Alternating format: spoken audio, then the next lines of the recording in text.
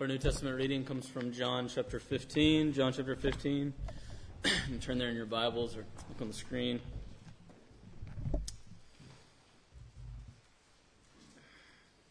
This is God's Word. I am the true vine, and my Father is the vine dresser. Every branch in me that does not bear fruit, he takes away, and every branch that does bear fruit, he prunes, that it may bear more fruit. Already you are clean because of the word that I have spoken to you. Abide in me, and I in you, as the branch cannot bear fruit by itself unless it abides in the vine. Neither can you unless you abide in me. I am the vine, you are the branches. Whoever abides in me, and I in him, he it is that bears much fruit. For apart from me, you can do nothing. If anyone does not abide in me, he is thrown away like a branch and withers, and the branches are gathered, thrown into the fire, and burned. If you abide in me, and my words abide in you, ask whatever you wish, and it will be done for you. By this my Father is glorified, that you bear much fruit, and so prove to be my disciples. As the Father has loved me, so have I loved you. Abide in my love. If you keep my commandments, you will abide in my love, just as I kept my Father's commandments and abide in his love. These things I have spoken to you, that my joy may be in you, and that your joy may be full. Well, thus far, this is God's holy word. We're in the midst of a series on the farewell speeches of Christ from John 13 to 17. And if you've been around for this series at all, you know by now, you've seen by now, that the text is just too full. I mean, it's so full that we just can't get into it like we want to. We can really only give a glimpse, and that's especially true tonight. We can only give a glimpse of what's present in just these 11 verses. It's so full. There are two things in this passage that Jesus has been doing throughout the Gospel of John. One is vineyard stories.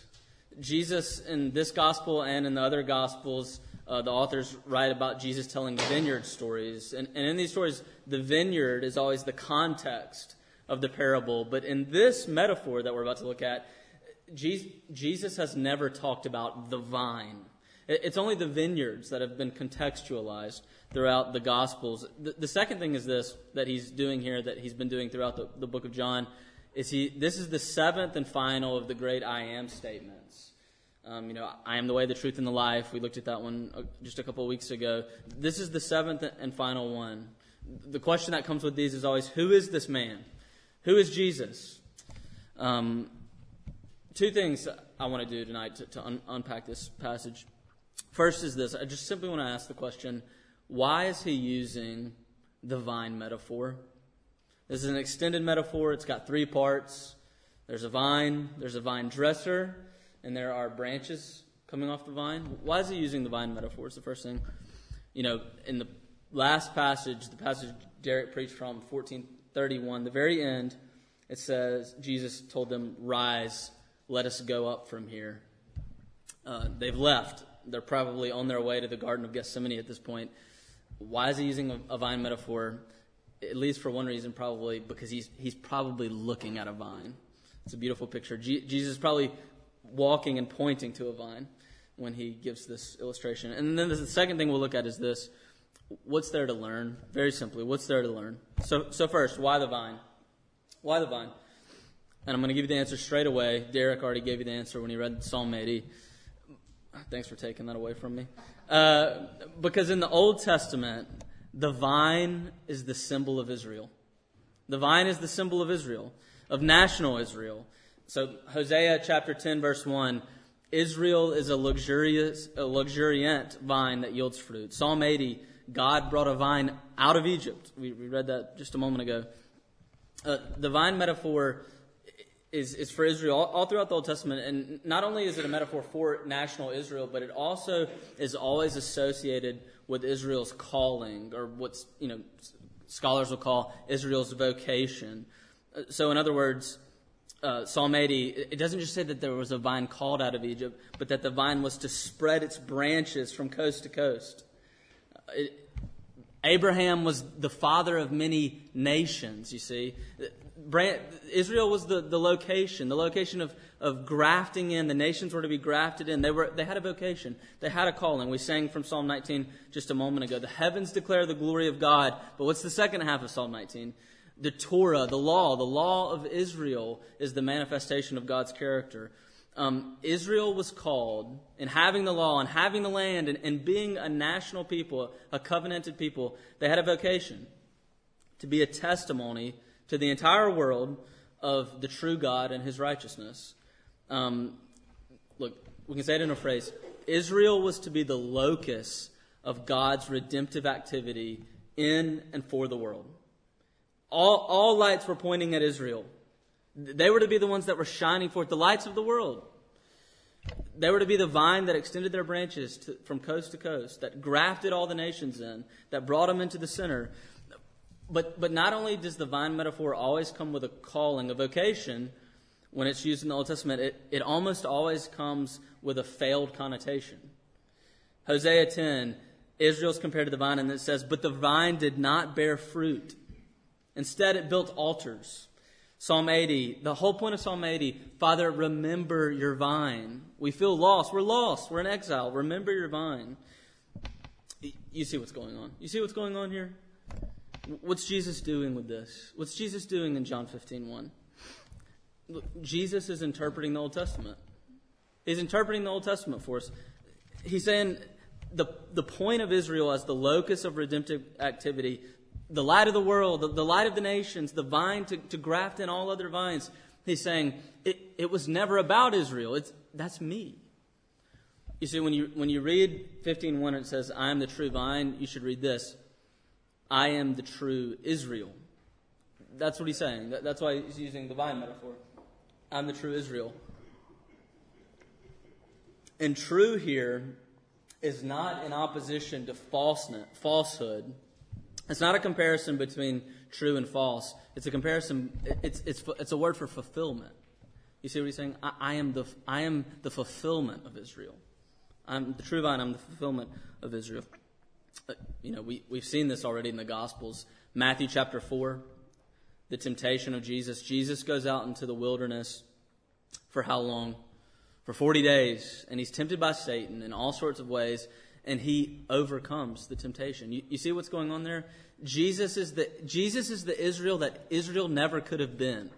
See, he goes out into the wilderness. He's tempted by Satan 40 days, but yet he doesn't sin. He's the vine that Israel never was going to be, the one that could truly engraft all the nations into itself. See, Jesus is the Israel could have never been. Jesus is the locus of all redemptive activity. He is the life-giving vine. The Father is the one who plants the vine, the plant, and prunes it, takes care of it. The Son is the life-giving vine itself, and the branches are the people, the nations, us, grafted in. This is the metaphor. This is the point. This is why the vine. So that's the first thing. Now, second, what do we learn? The rest of our time, just briefly tonight, will be, what do we learn? And there are four things. There are tons of things, but there's four things I want to highlight. Jesus is true Israel. Jesus is the true center of the life-giving kingdom. What is this metaphor trying to answer for us? What question? What question is the metaphor trying to answer for you tonight? And I think the question is this: how do I become a better person? How do I become a better person? No, it's even more. It's even more than that. Even more than a better person. How do I become exactly who I'm supposed to be? How do I become great? How do I become truly great? How do I become truly human? How do I become true Israel? That's the question that this metaphor is answering for us. It's got an end goal in mind. It's the philosophers would say it's about becoming. It's about becoming something. Becoming something particular. Becoming a particular person. The way he says it is it's growing into a fruit-bearing branch. A fruit-bearing branch. The point here is growth. There's a destination in view. You think the verb abide in me. Abide in me. It's not a verb that means stand still. Abiding in Jesus is the point of abiding in Jesus is to get somewhere, to go somewhere with him. And that's what he's trying to get at. It's about growth. Now, what's this growth? Four things. What's this growth? First, the growth is characterized in our passage by the word fruit. By the word fruit. If you abide in him, if you're grafted in to him, you bear fruit. What's fruit? What's fruit? What does the Bible mean with this word fruit? Every time the Bible uses the word fruit, it always has to do with somebody's disposition, with their personality, ultimately with their character. So, the best place to go for this, of course, is Galatians chapter 5, where Paul talks about the fruits of the Spirit. What are they? Love, joy, peace, patience, kindness, faithfulness, gentleness, goodness, and self-control. I think I got them all, maybe. Somebody probably in here is counting. These are the fruits of the Spirit. Getting the fruits of the Spirit is about replacing abrasiveness with gentleness, impatience with patience, self-admiration with self-forgetfulness. You see, it's about character change. They're the revelation of an internal change in an external form. It's the change of personality. It's a change of character. A lot of times we look at this and say, what are the fruits? What are the fruits of the vine? They're good works. But he's saying something more specific than that. Fruit is about character. It's love, joy, peace, patience, kindness, goodness, gentleness, faithfulness, and self-control. These are the laws of love. Look, if you go down to Waterstones or any bookstore in the city, major bookstore, or Barnes & Nobles in the States or whatever, you'll know that there's tons of self-help books on the shelf. This is kind of a thing that's been going on since the 1950s. Self-help books are really popular.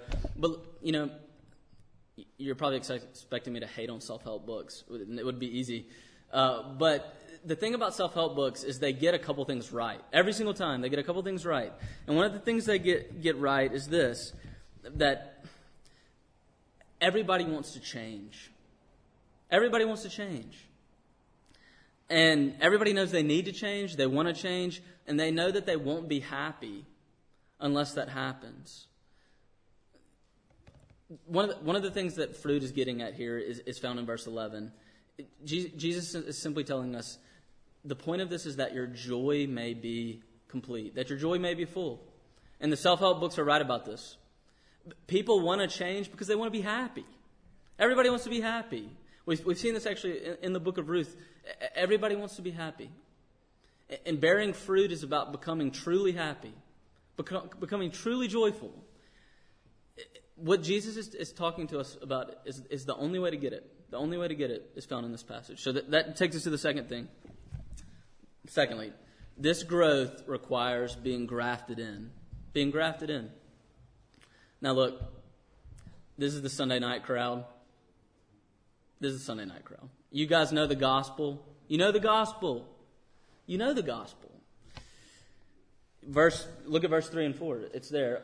Already you are clean because of the word that I have spoken to you. Abide in me and I in you. As the branch cannot bear fruit by itself unless it abides in the vine, neither can you unless you abide in me. Did you see that? Abide in me, I in you. Paul picks up on this. Same idea throughout his letters. We call it the doctrine of union with Christ in theology. This is a Sunday night crowd. You know the gospel. But the question is this. How does a fruitful branch become fruitful? How does a fruitful branch become fruitful? If you walk around in the woods and you see a blueberry or blackberry, this is terrible. I know blackberries grow with branches. Blackberry branch walking around with its two little legs full of blackberries and saying to all of the bushes, hey, look, pick me. I've got fruit. Take me in. Engraft me into yourself. I've already got fruit. Like I'm a huge bonus to you. Right? No. You know that's not how it works. That's exactly what Jesus is getting at here. How does a branch bear fruit? How does a branch bear fruit? Look, the reason Jesus uses the idea of the branch here is because branches left to themselves are what? They're dead. They're dead. You cast a branch off of a vine, and what happens to it? It's dying and it's dead. It's you see this every year when you cut down your Christmas tree, or you do it the weak way and you go buy it somewhere. go out in the woods and cut it down. You cut down your Christmas tree, and for 4 weeks, oh, it's fantastic. It's beautiful. It's sitting in your house, but then it starts to drop needles, right? And then it dies. Look, branches by themselves are dead. That's the point of the metaphor, you see. It's a Sunday night crowd. You know the gospel, but do you remember it? Do you remember it?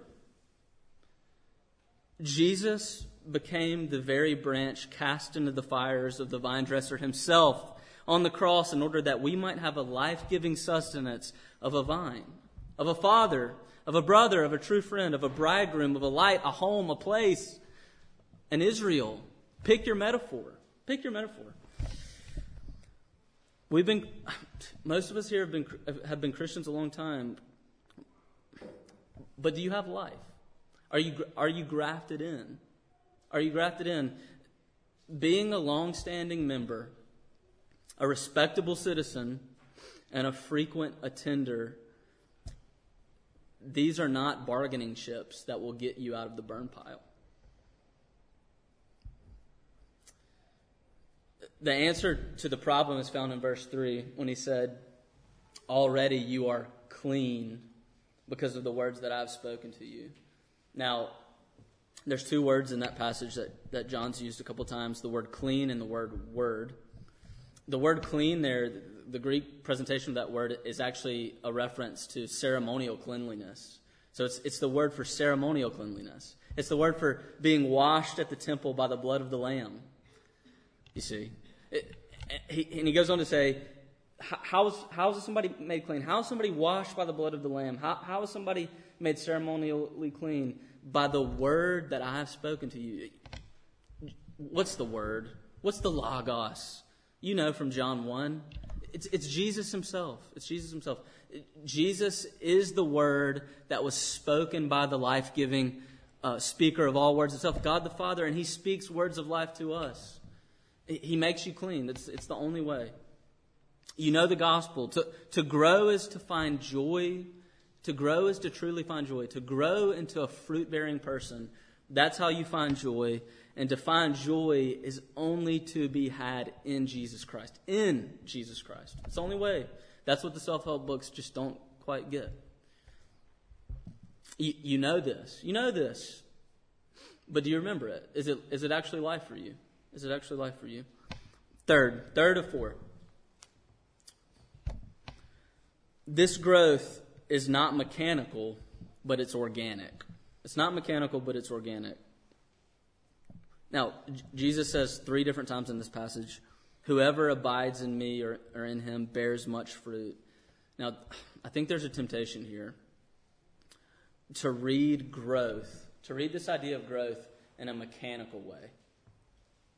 What do we mean by that? Something like merely in the terms of rule following and obedience. So thinking of Christian growth in the Christian life as rule obeying obedience. One commentator says it this way. He talks about 3 steps. You're grafted into Jesus, you obey the rules that Jesus gives, and then therefore you bear fruit. This is the mechanical way of thinking about it.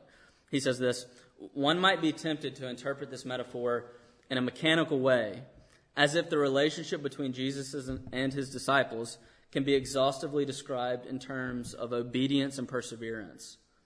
What would then be missing is the numerous associations connected with the vine, which means dependence, vital union, pruning, and love. What does this mean? What is he talking about, this idea of taking Christian growth in a mechanical way? A mechanical way of thinking about growth, of thinking about the gifts of the Spirit, the fruit of the Spirit. A mechanical way of thinking about it is taking Christianity as a duty and forgetting about the delight. Taking it as a duty and forgetting about the delight. In other words, it's obeying the rules without knowing the point of the rules. Now, let me illustrate it. In America, in the States, we have a way of talking about the government, or we talk about red tape. Is that a thing here? Red tape? Yeah. So, there's red tape all over the place. The word for it's bureaucracy, right? Bureaucracy. It's bureaucracy. Red tape happens when laws have been enacted that get in the way of the point of laws, right? You're trying to accomplish a goal, and you can't get to that goal precisely because the thing you put in place to accomplish it is standing in your way, right? And this happens all the time in civil government. In the States, the locus classicus is the DMV.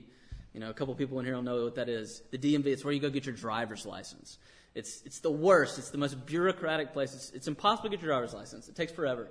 And here, my biggest experience with red tape is dealing with council tax. You can't get anything done that keeps sending the same letter over again because the rules are blocking the whole point of it all. You see, this is the same idea as a mechanical way of treating Christianity. You want to grow. You want to grow? Jesus says, "Abide in my words." Abide in my words. Now, you know what those words are. You know what he's talking about. He's talking about the Scriptures. He's talking about the Scriptures. You want to grow? Abide in my words. Abide in the Scriptures. Look, we know this. You know this. Of course you know this. But a mechanical way of conceiving of Christian growth takes the Scriptures and makes them an end unto themselves. You see, it's taking a daily quiet time and making the point of a quiet time a quiet time. It's thinking that putting in the time with the Scriptures necessarily equals a specific outcome, and that's growth. And you know this from experience. It doesn't work like that. It doesn't work like that. You put in the time. You have a great week every single morning.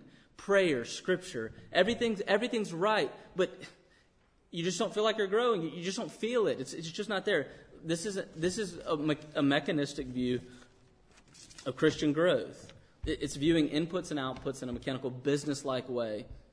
Now, the distinction in this passage, the difference in mechanism and organicism. Being organic is the verb abide. The verb abide. He says, "Abide in me." Abide. Abide is a verb of relation. It's mutual indwelling. It's you being in him and him in you. It's a term of love that's sometimes spoken of between the Father and the Son, between best friends. It's the word that literally means to remain in what matters. To remain in what matters. Look, here's the point. God is not into mechanistic rule following, but organic transformation of our inner selves. Organic, transforming character change. Real growth happens not when you simply put in the time, but when you see the words, the Scriptures, prayer, what we call in Reformed theology the means of grace, as truly means to get to something else, you see. They're not ends, they're means. Church attendance, prayer, Scripture, they're not ends unto themselves. They're not even going to be here forever, even the Scriptures. Because we're going to see Him. We're going to see Him. You see, what's the point of Christianity? The point of Christianity is not the means of grace. The point of Christianity is Jesus Himself. It's to get Him. It's to have Him. Organic Christian growth comes to the Scriptures. It comes to the means of grace. And it doesn't just put in the time. It abides. You see the difference? It abides. It seeks. It wants. It yearns. It comes to the Scriptures wanting to see the gospel afresh. Not for information. Not for mere information. Mechanical Christianity does the means of grace because that's what one is supposed to do. It's like coming to Christianity, it's like an unbeliever coming to Christianity and asking the question, what are the rules? I'm thinking about this whole Christian thing. But what are the rules that I have to follow? What are the rules that I have to follow? And what do you say to that? What do you say? And they say, well, I've heard that I'll have to stop sleeping with my girlfriend. I've heard that I'll have to stop doing X, Y, or Z. I've heard that I'll have to stop doing all these things. I'll have to stop drinking as much as I drink. I'll have to stop. And what do you want to say to the person? No, you don't get it. You don't get it. It's the wrong question. You see, the rules are bigger and harder than you could have ever imagined. It's more difficult than you could have ever possibly known. The rules are harder and they're better than you could have ever desired. Look, C.S. Lewis in Mere Christianity, he puts it this way. He's contrasting the Christian way versus the atheist way. And he says that, or alternative other religions. He says this: the Christian way is different. It's harder and it's easier. Christ says, give me all. I don't want so much of your time and so much of your money and so much of your work. I want you. I've not come to torment your natural self. I've not come to torment you, but to kill you. No half measures are any good. I don't want to cut off a branch here and a branch there. I want to have the whole tree. I don't want to drill the tooth or crown it or stop it, but to have it out.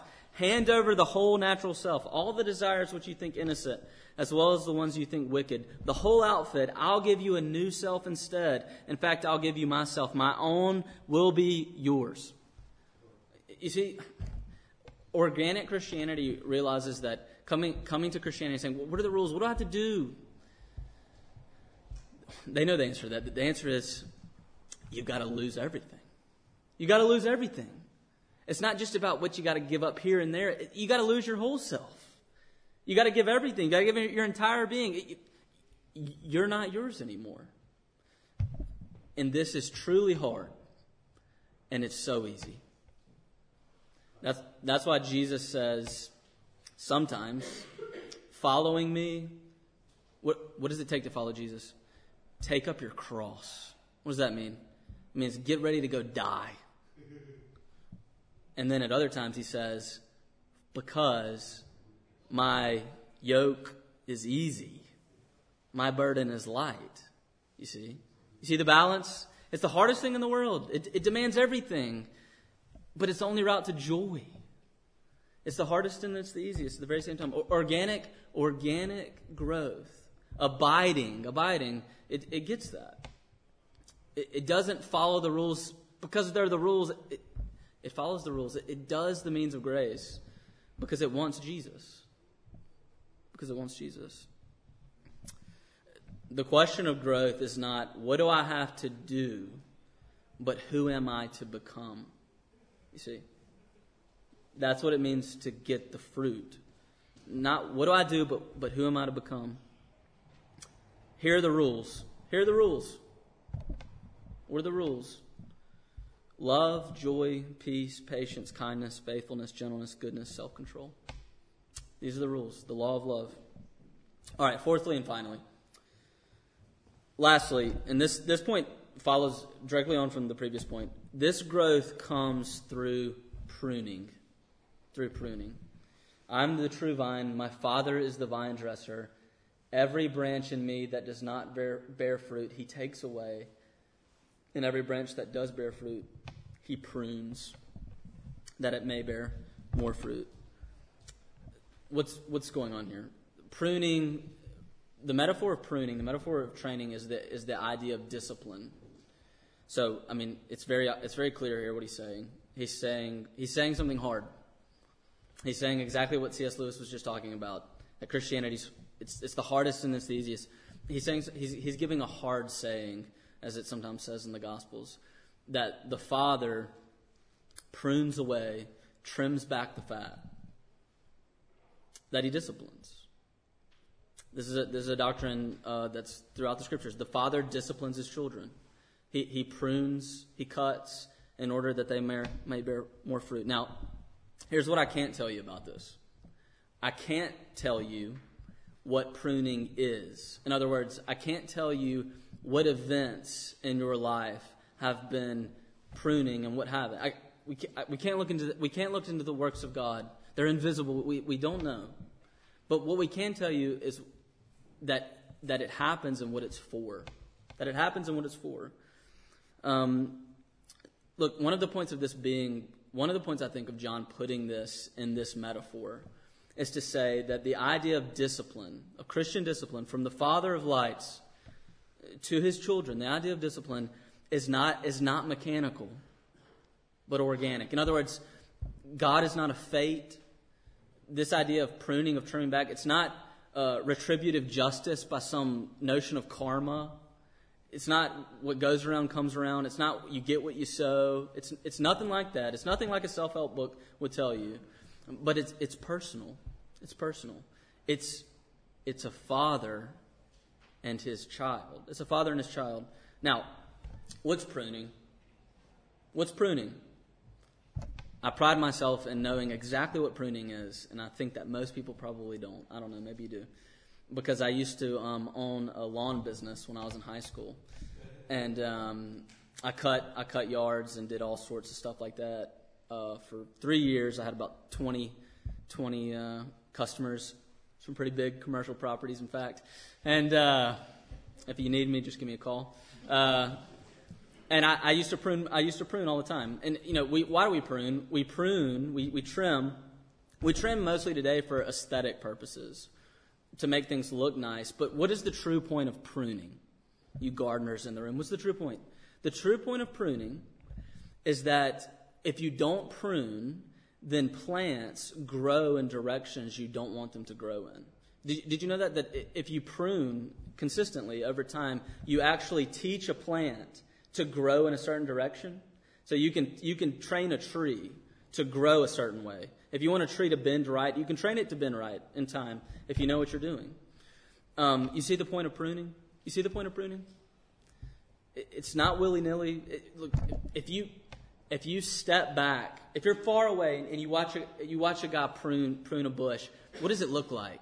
There's all this stuff all over the ground. It looks like it's vindictive homicide of some sort of this bush, right? But then you step back. When it's all said and done, you step back, and what do you see? You see that it's more beautiful if they've done a good job. And what else do you see? You come back a year later, and the bush is still growing in the right direction. It's still doing what it's supposed to do.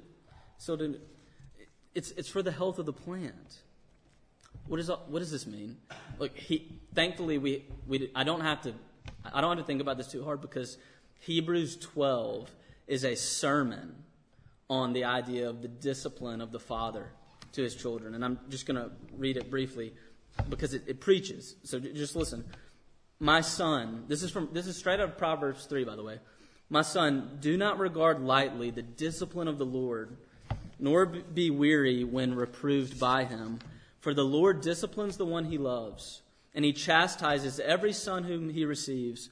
It's for discipline that you have to endure. God is treating you as a son and a daughter.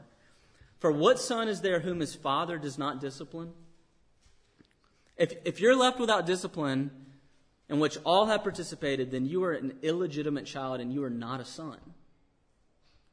Besides this, we have had earthly fathers who disciplined us, and we respected them. Shall we not much more be subject to the Father of spirits and live?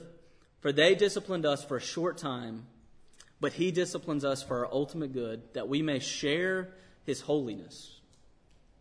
For the moment, all discipline seems painful rather than pleasant, but later it yields the peaceful fruit of righteousness to those who have been trained by it. The discipline of the Lord, the pruning, the training, it hurts. It hurts. It kills things in your life. It kills former dreams. It kills the things you have desired. It tells you that there are things that you have to give up, that there will be hopes in your life that will never be fulfilled.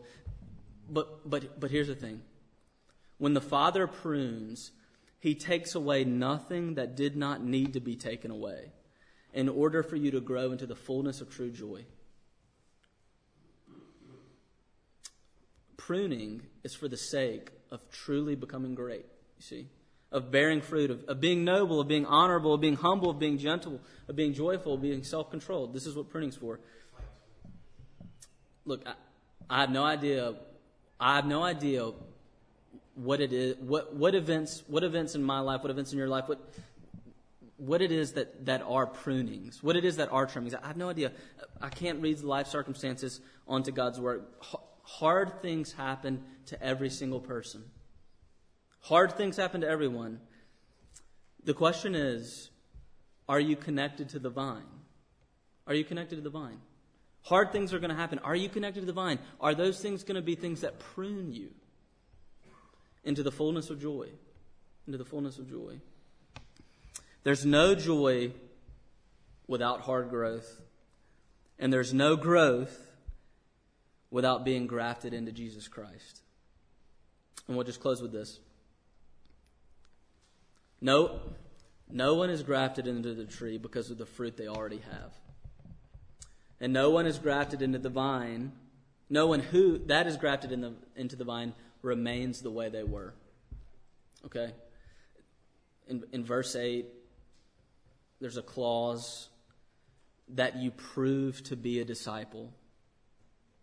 Bearing fruit exists for your joy and that you prove yourself to be a disciple. Now listen carefully. No one is grafted into the tree of Jesus Christ because of the fruit that they already are bearing. It's total grace. And no one who is grafted into the tree remains the way they were. And so what we're called to do today, in closing, is ask questions of ourselves. That you prove to be a disciple, he says. Here's some questions. We did this in the Ephesians series. I just want to close with these. And I think these are good to do every few months, every 6 months, every year. You can make up your own questions. Do I still cherish the gospel in the ways that I cherished it when I first came to know it? Have I forgotten what I once was and what I have become? Am I kinder, humbler, gentler now than I was this time a year ago? Have I grown at all in communing with Jesus Christ through prayer and Scripture and the means of grace since I was converted? Has there been any growth there? Am I a refreshment to the people around me in this church and in the other contexts that I exist in? Am I a refreshment to them? And am I more of a refreshment? Am I more of a joy than I was this time a year ago? And finally, the last question is this. When the answer is no to any of these, when the answer is no, where do I turn? Where do I abide for hope and help in the midst of my lack of growth? Let's pray.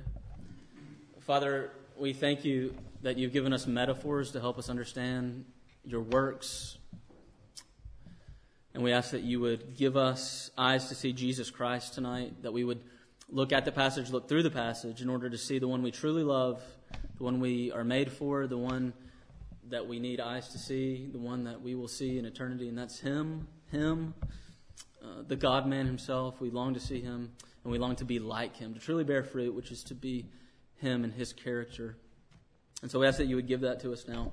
In Jesus' name, amen.